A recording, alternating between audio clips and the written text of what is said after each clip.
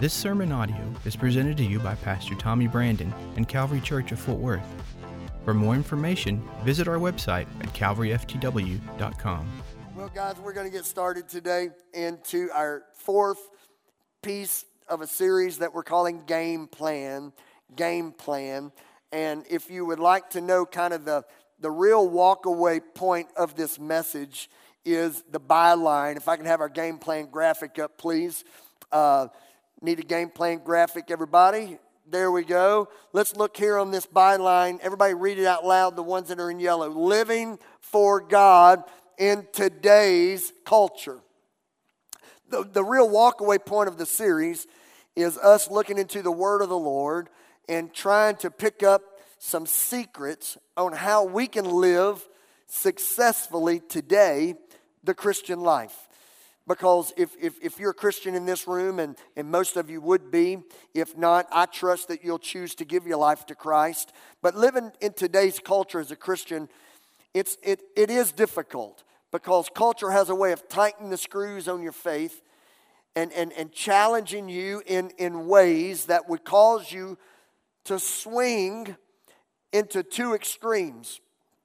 One would be to me, just a terrible mistake that Christians make, and that's to swing way over here to becoming a mean, dogmatic, judgmental, almost hateful type of Christian.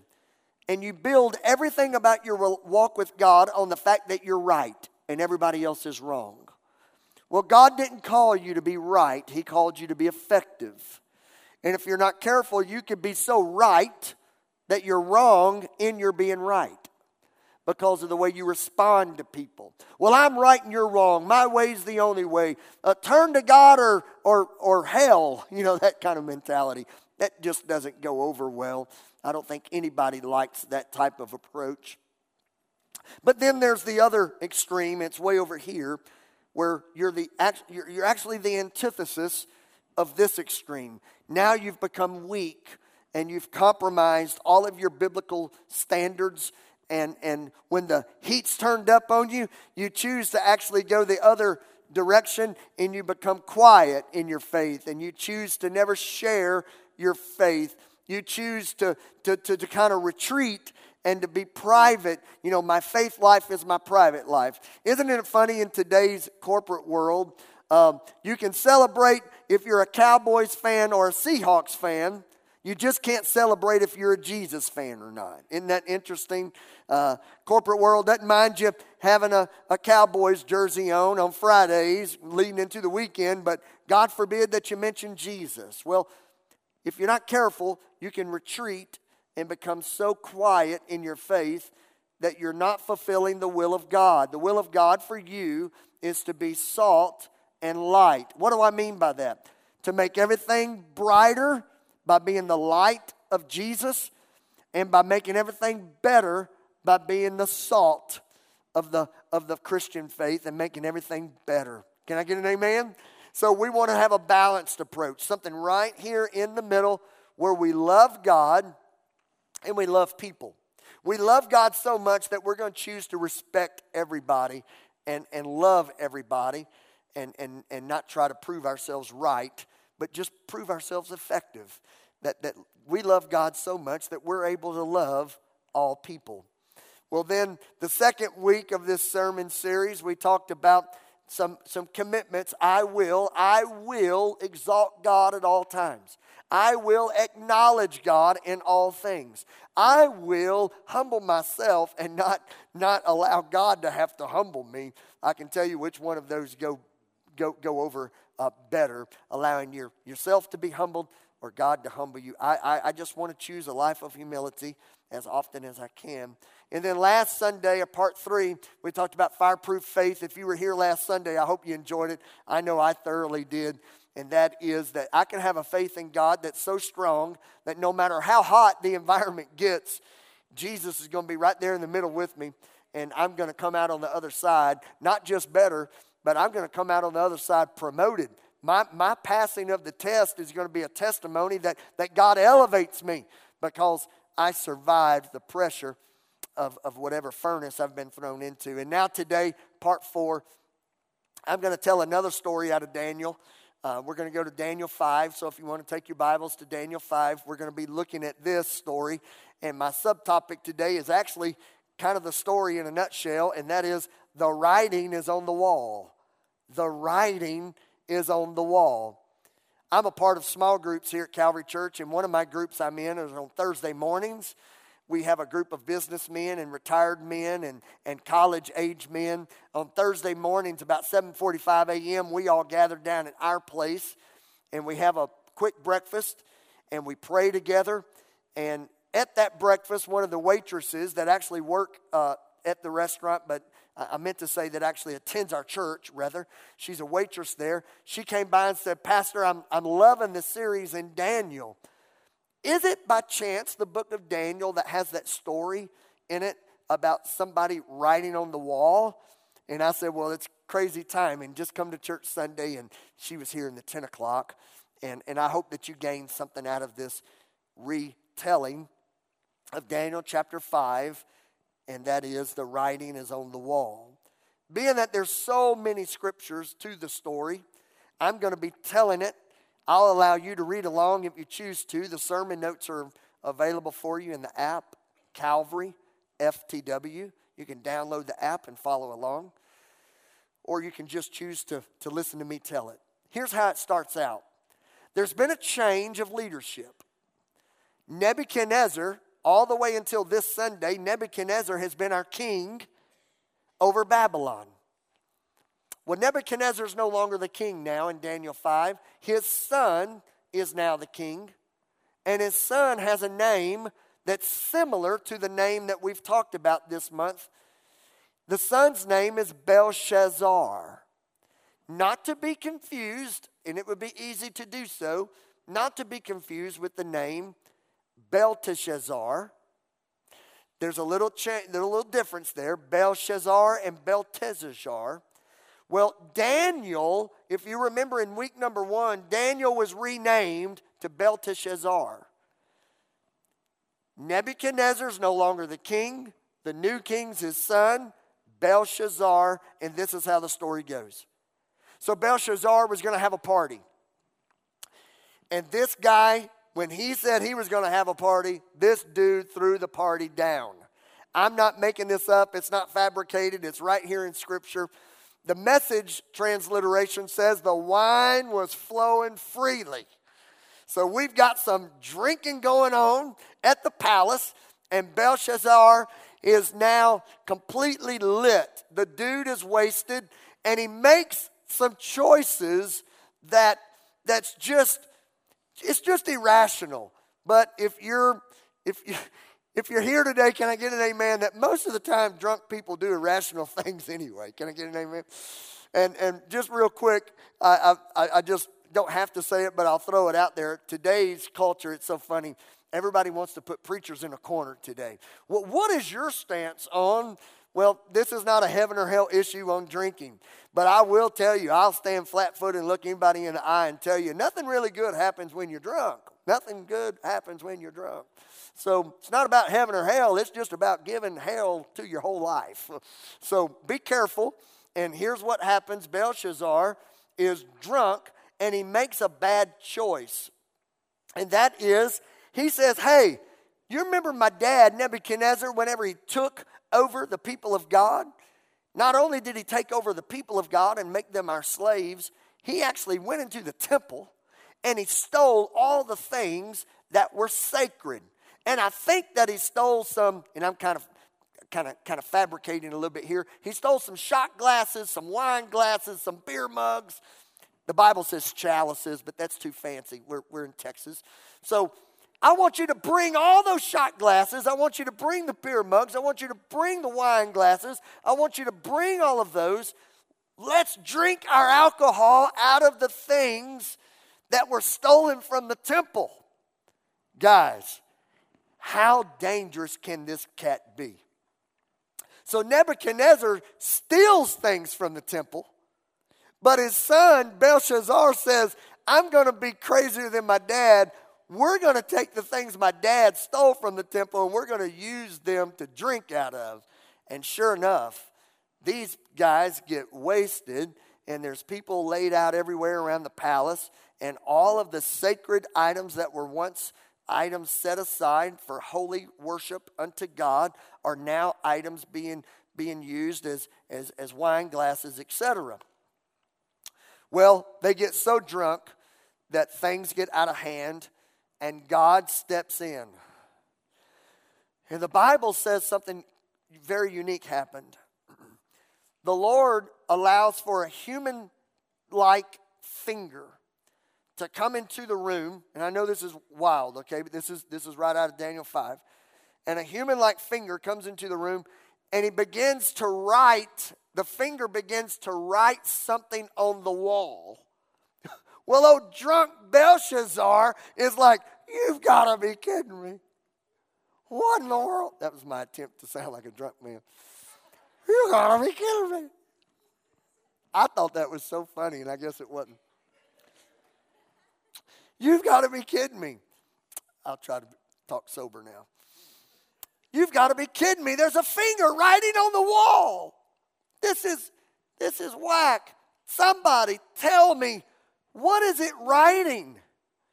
Well, nobody in the room knew, so Belshazzar calls for all the people in the Babylonian kingdom that kind of tinkered with, that kind of flirted with themselves being like fortune tellers or psychic readers. These people that kind of had an insight to the unknown. So Elder Bradley calls them all in the room. And one by one, he looks at them and says these words. Anybody that can tell me what that finger wrote on the wall, I'm gonna promote you. I'm gonna give you a purple robe. I'm going to give you more money than you'll ever spend. I'm going to give you some authority. You're going to be one of my right-hand men, and everybody in this kingdom is going to know that you're one of my special chosen leaders. All I need you to do is tell me what's written on that wall. And one by one, nobody could tell what was written on the wall. So Belshazzar gets scared, and the message says that he got so scared his knees were knocking together. He's panicking. Nobody in my kingdom knows what it means. And his wife comes in. And the queen says, Belshazzar, you're freaking out over nothing. There's a man in your kingdom that will most definitely know what was written on that wall. Because I think it's got something to do with Jehovah God. And there's a man in your kingdom by the name of Daniel. And if you remember, Belshazzar, when your dad took over the kingdom of God, the people of God rather, when your dad took over the people of God and brought them under his kingdom's rule, he chose 4 Hebrew boys. One was by the name of Daniel. And Daniel is as sharp as a razor. He is brilliant. And he has insight that only God gives him. If you were to ask him, I bet he could tell you. So Belshazzar calls in Daniel. Daniel comes into the room and he says, well, before I read to you what's on that wall, because I can already tell what it is, before I read to you what's on the wall, I need to talk to you for a moment. And Daniel starts looking around the room. Here's an old drunk dude laid out with a vessel from the temple. Here's an old drunk gal laid out with a glass from the temple. And Daniel says, you are as vile as anyone's ever been towards the things of God. Not only did your dad steal these things from the temple of God, your dad ended up growing so arrogant that God allowed him to lose his mind, and he was placed into the wilderness and lived like a wild animal. But you, Belshazzar, as his son, as a next generational leader in today's culture, you've taken it and you've taken it to another level. Not only did your dad steal these things, but now the things that your dad stole, you are defiling God by drinking your wine and partying with the very things that were set aside to bring glory to God. Let me tell you what the message says. Your dad was arrogant, but you're even more so arrogant. To think that you would do this, that you would disrespect the things of God at this level. Well, Belshazzar's drunk, everybody. You can't reason with a drunk. So Belshazzar's like, okay, dude, whatever. Just tell me what's on the wall. So Daniel does. There's 3 words that the Message transliteration uses. Some other translations, they use different words, but they're all, if you study enough commentary, they all have a common thread. Here's the first word, M-E-N-E. The second word was T-E-Q-E-L. The third word was P-E-R-E-S. Mene, Tekel, Peres. Now we're going to break these three words down, but here's what you have to know.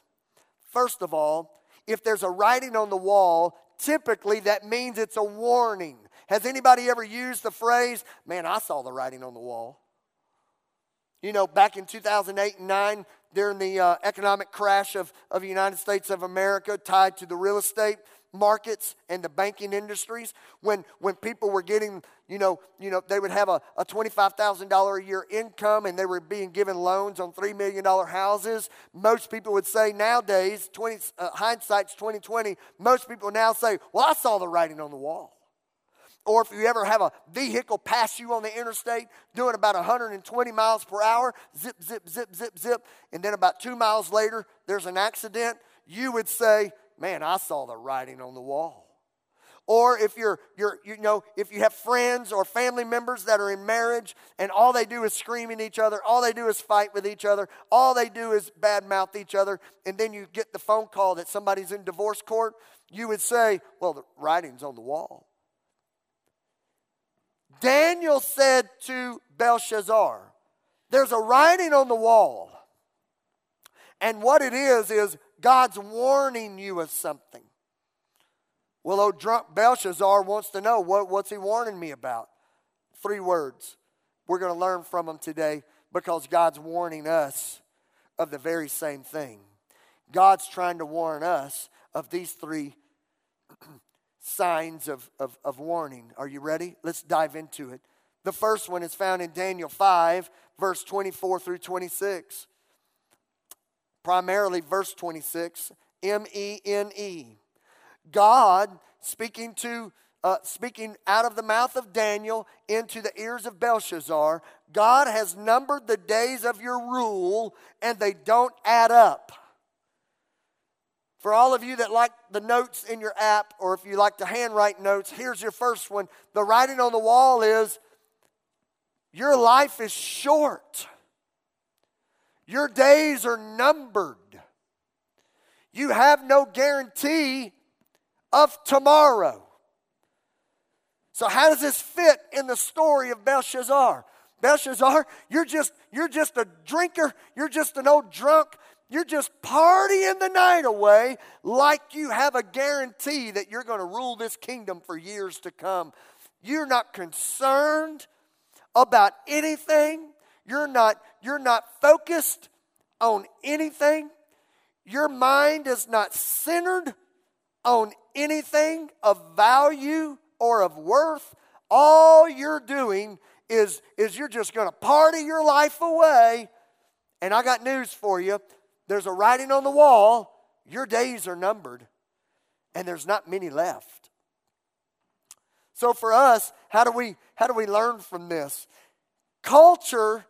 Today's culture is so clever to make us and our generation and that which is behind me, the millennial generation, I believe millennials are 36 and down if I've got my info correct.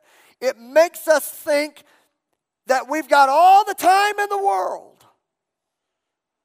And the truth of the matter is, we don't have a guarantee that Monday's coming. You're just one phone call away of finding out that someone you love isn't coming home today. Now, real quick, I know how we're feeling right now. You're like, man, normally you make me laugh and stuff, and now you get me all depressed. I just wanted to come to church and go get some chicken wings and watch the Cowboys play, and now you got me all, I just want to go see my mama. Well, good, because that's really my job today. I really want to sober you up. I want to sober you up and myself up to the point to realize we don't have a guarantee that Monday's coming. All we have a guarantee of is right now. We do know that we have 12:22 p.m. on this particular Sunday to talk about what we don't know, and that is how many more days do we have. Here's why. If we have something in abundance, most of the time, we don't worry about wasting it. If we've got a lot of it, we normally don't worry about wasting it. If we don't have a lot of it, we normally really are concerned about wasting it. I love the outdoors. I love to hunt, love to fish, love to play golf. Those are kind of my three little, my wife would say addictions. I just call them pleasures. Fishing the other day with a good friend of mine that has an abundance of baits in his boat because he's a sponsored fisherman. He gets just an absolute ridiculous amount of stuff just gifted to him. And he's not professional, but he's sponsored.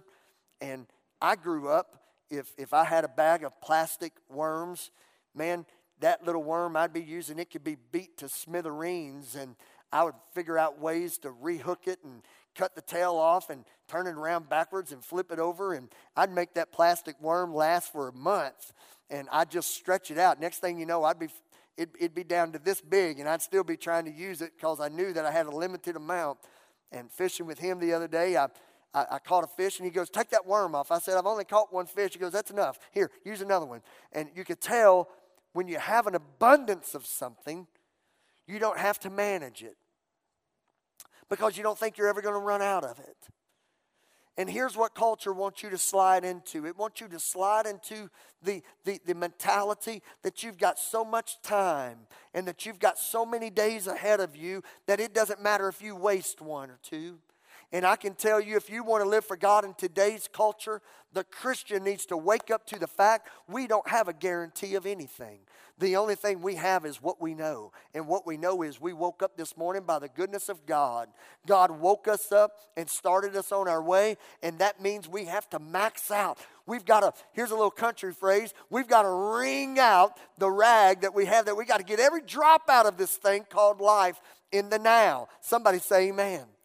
We're living in what my late friend, Mickey Harlow, that used to attend this church before his death, we're living in what's called the dash. You go to your local cemetery today and you're going to see a birth date and you're going to see a death date. And all that is in between is something called a dash.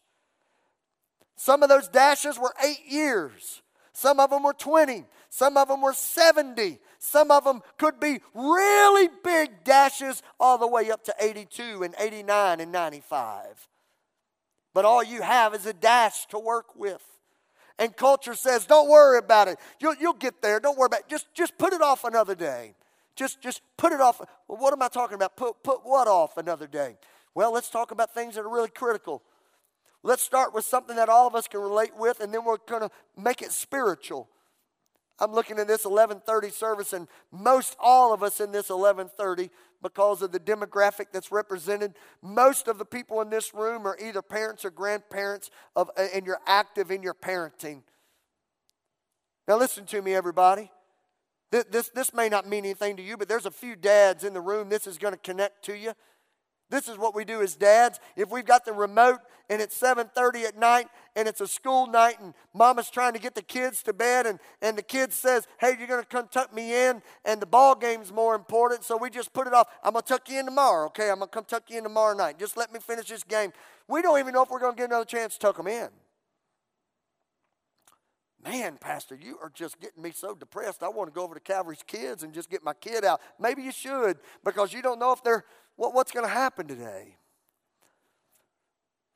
Now, if you're married in the room, and it's your 10-year anniversary, well, I think I'm going to take her on a special date on my 11th anniversary. You're an idiot. You're not going to get an 11th if you don't do something nice on the 10th. And all the ladies say, "Preach, preacher." And all the men say, "That's false doctrine, Pastor." Here's what our culture says. Just put it off another day. Now let's make it spiritual. You ready for this? I'll worship the next song because I'll probably like that song more.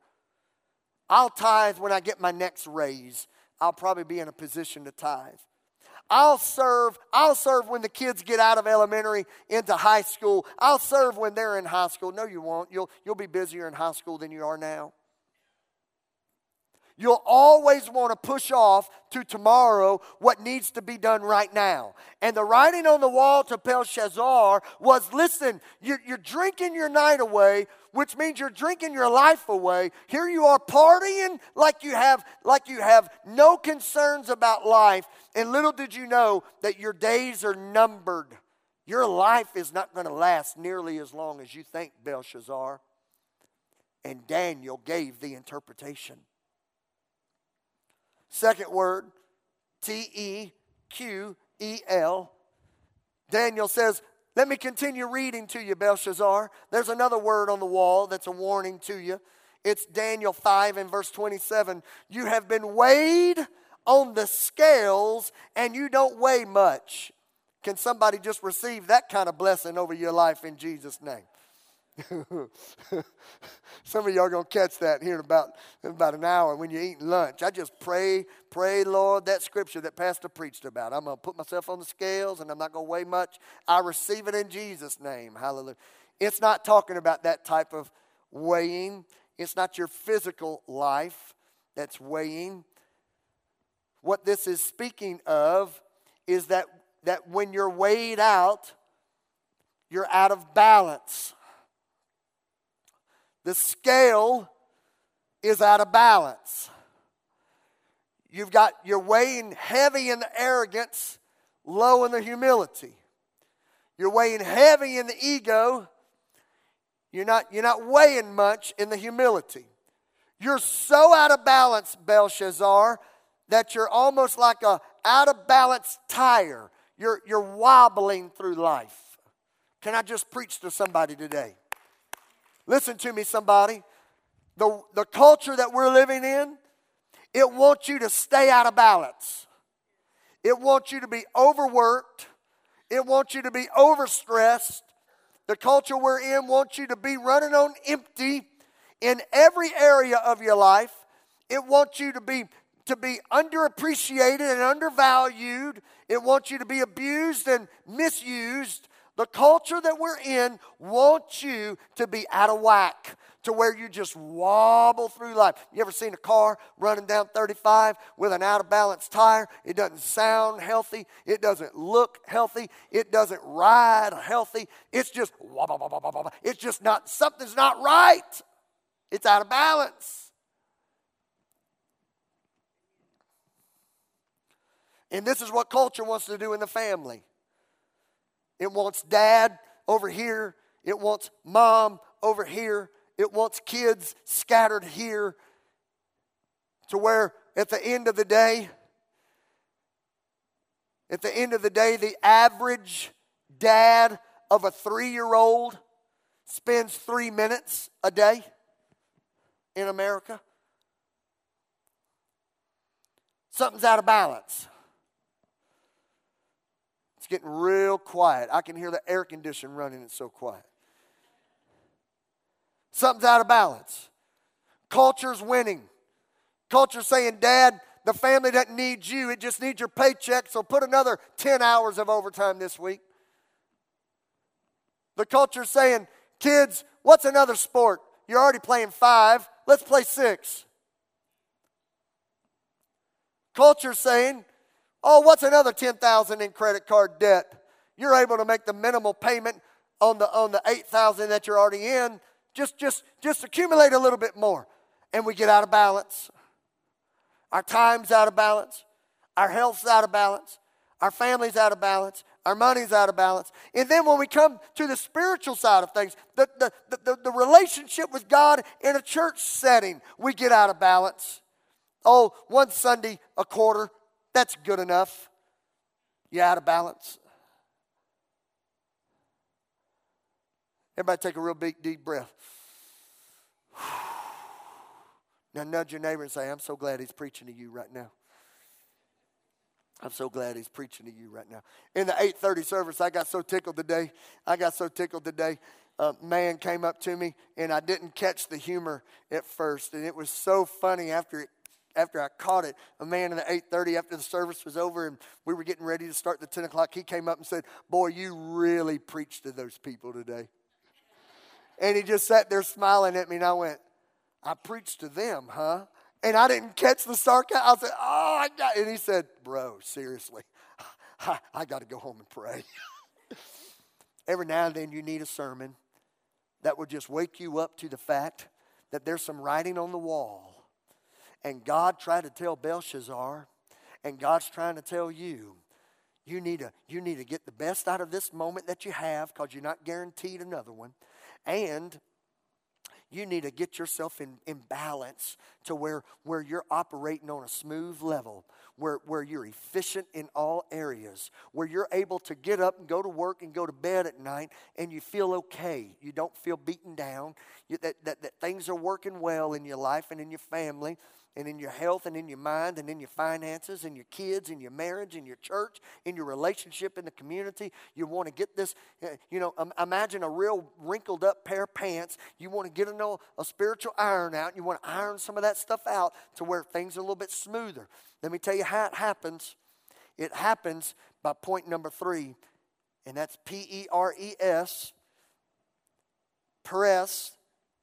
Daniel said, Belshazzar, not only are your days numbered, and not only is your life out of balance, but your kingdom has been divided up and handed over to the Medes and Persians. What? My kingdom? Yeah, and here's the problem with it. You never saw the warning signs. Just for fun, and I am not trying to cause marriage counseling for any of you, so I'm just trying to have fun with you. Is there anybody in the room that's ever driven 3 days with your maintenance light on your dash in your car, and for 3 days you just left it on and kept driving your car for about 3 days? Anybody ever driven it for about 3 weeks? Anybody ever driven it for 3 months? Anybody is honest to say, I have no idea how long it's been on. It's been on since I bought the car. Check it out, everybody. There's a reason for the maintenance light. And Belshazzar has his kingdom now divided down the middle. Now, he's not worried about it because he's still drunk. He's still partying his life away. He thinks he's got all the time in the world to fix things. He thinks that all I need is just a few more years and I'll iron out the problems with the political environment, with the economic crisis that Babylon is in. I just need some more time. So he's wasting his days. He chooses to drink his nights away. And the writing on the wall, Daniel said, you have really messed all this up because you chose to ignore the warning signs. Culture wants you and your family to be numb and blind to the warning signs that something's not right. Well, Pastor, I just woke up one day and I realized we're $40,000 in credit card debt. No, you didn't just wake up one day and that happened. You were just numb all along the way, accumulating a debt load that will kill a family. Well, we just woke up one day and I realized I don't love her anymore. No, you didn't just wake up and just realize that. You were numb along the way whenever you drew further and further away from one another. You didn't see the warning signs.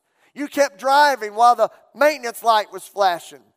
You just kept driving because the car was getting you to where you wanted to be, but it just kept flashing, so you didn't put any attention on it.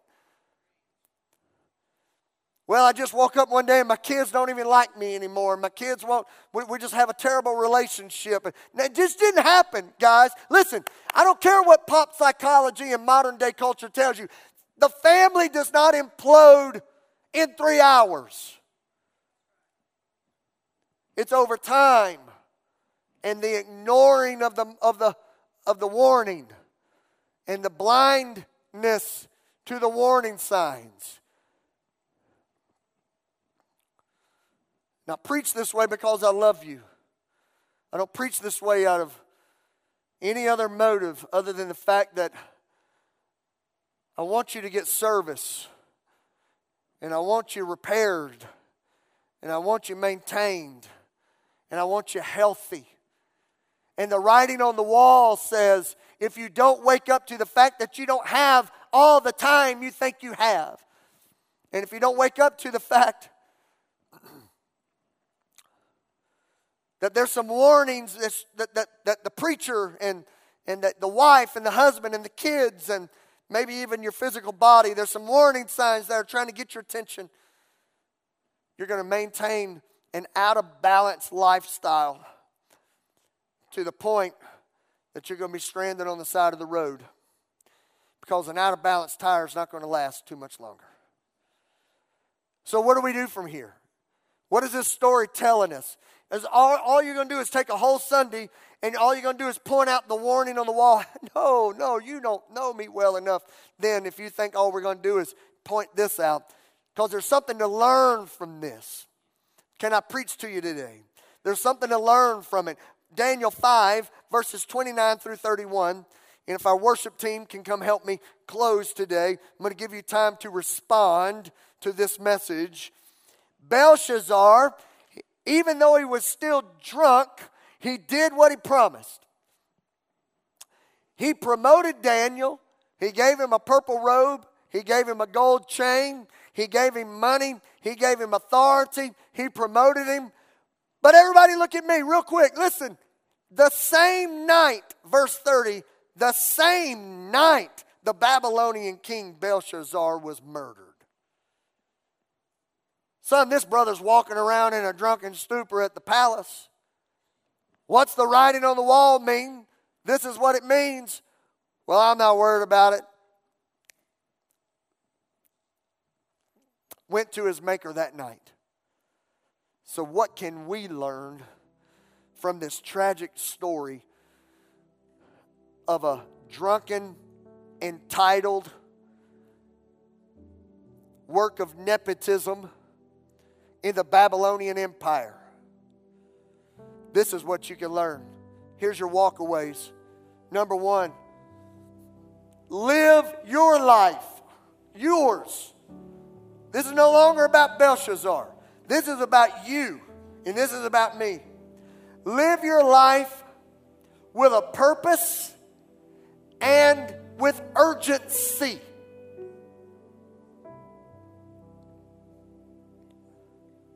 Don't go to bed tonight without making things right. With God, with your spouse, with your kids, with your parents, with your loved ones, with yourself. Live your life with a purpose. Make it matter.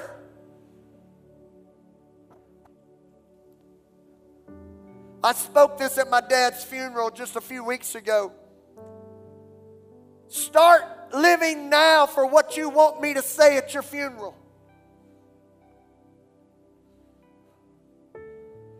Or your funeral is going to be 3 minutes. And it's going to be full of destruction and pain. Belshazzar's funeral, the eulogy at his funeral. Well, Belshazzar got a kingdom that he didn't build. It was his daddy's. His daddy gave him everything. Belshazzar disrespected God, and he drank his wine and his party, and it all involved the disrespected things that belonged to God. Belshazzar was a fool. He wouldn't listen to the warnings that God tried to give him. Belshazzar was murdered the night of his drunken party that God tried to keep him from. Ladies and gentlemen, thank you for your time coming to Belshazzar's funeral. Now, this is pretty strong. But can I tell you, it doesn't have to be this way for us? Because God's given us a story like this that we can take and use and apply and make it applicable to our own personal lives. Let's change the course of things that are not going in the direction we want them to go. God's grace is real and His mercy is true. And you and I can take this thing called life and flip it to be the greatest thing that we could ever have. But it's got to be living on purpose, and we got to live with urgency. Psalms 39, the Lord remind me, David said, Lord, remind me how brief my time on earth will be. Remind me that my days are numbered. Remind me that my life is fleeing away, that it's no longer than the width of my hand, that an entire lifetime is just a moment to you. Human existence is just but a breath. The words of David. Listen to me, everybody. Life is better when you live on purpose and in your purpose. Be intentional. Have a plan. Hey, if I were to put you in a corner and say, what's you and your family's plan? What's your plan? We're going to go to Cracker Barrel. How about we're going to own a Cracker Barrel? What's your plan? Or are you just waking up, taking life however it comes to you? Or are you waking up and going after what God's purpose is and the plan He has for you? Here's your second walk away. Put first things first. Belshazzar, he put everything that mattered not in front of that which mattered most. And I want you to take a pen and I want you to write this down or open up your sermon notes. This is worth remembering. Order determines capacity. Order, everybody say order determines capacity. Now, if this group up here, if we were all going to take us a road trip together, and I said, everybody bring your bags, come over here to my vehicle, pop the trunk, everybody let's start loading our bags into the trunk. If there was no order, it's very likely not everything's going to be fit into the trunk. And if there's any men or women in here that's ever loaded a trunk for a family road trip, you know where I'm going. You got to put the biggest in first and work around it. A lot of people are putting jobs before the biggest thing, which is God. You're putting careers before the biggest thing, which is God.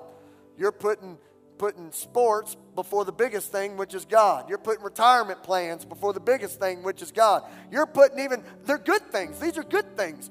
They're bags worth bringing on the trip. But the Lord doesn't come before God. I don't come before God. This church doesn't come before God. There's people that put spouses before God. That's out of order. So if you're going to, whatever your capacity is going to be related to the fact, are you in order or out of order? Here's how Matthew 6:33 says in the New Living Translation. Seek the kingdom of God above all else. Live righteously and He'll give you everything you need. Order determines capacity. How much you can handle in life is related to the order in your life. And if you're in chaos and out of order, I promise you can't handle much more. You're out of balance. Thirdly, before we worship and respond, 2 Corinthians 6:2 gives us our third and final walk away from this story of Belshazzar on his drunken party night. Their handwriting was on the wall. 2 Corinthians says, indeed, the right time. Everybody say the right time. Now say this. Say, what's the right time? Now is the right time. Belshazzar had a moment of grace.